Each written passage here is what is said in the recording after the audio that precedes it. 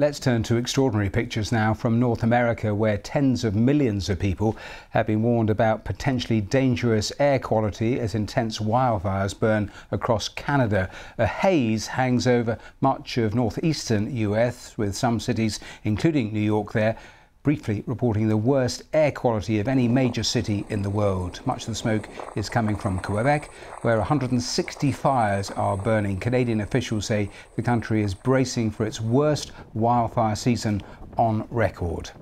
Let's talk now to the environmental researcher and author of Planet on Fire, Laurie Laybourne, who joins us live now on the programme. And welcome. The footprint for these fires is quite enormous, isn't it?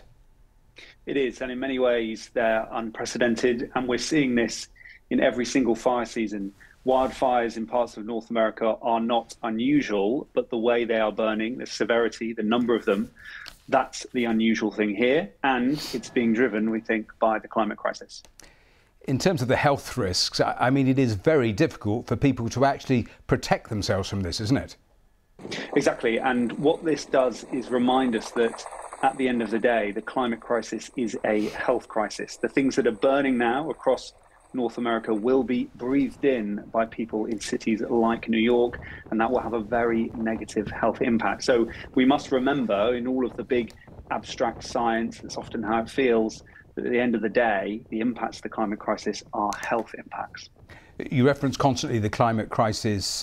Is it your view we are absolutely seeing more of these events all of the time? We had, for example, that summer heat wave in the UK. Do you connect all of these things?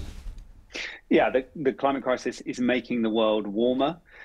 So we get more of the heat extremes like the ones you mentioned in the UK. It's making things drier, so we get more of these wildfires. And we must remember not just that the impact of that is then on our health, but that at root, this is coming from carbon pollution, and there has been some scientific work that's drawn the direct line between wildfires in North America and the carbon pollution that fossil fuel companies have put into the atmosphere, and those companies still are very intransigent in moving towards renewables, which we need to do.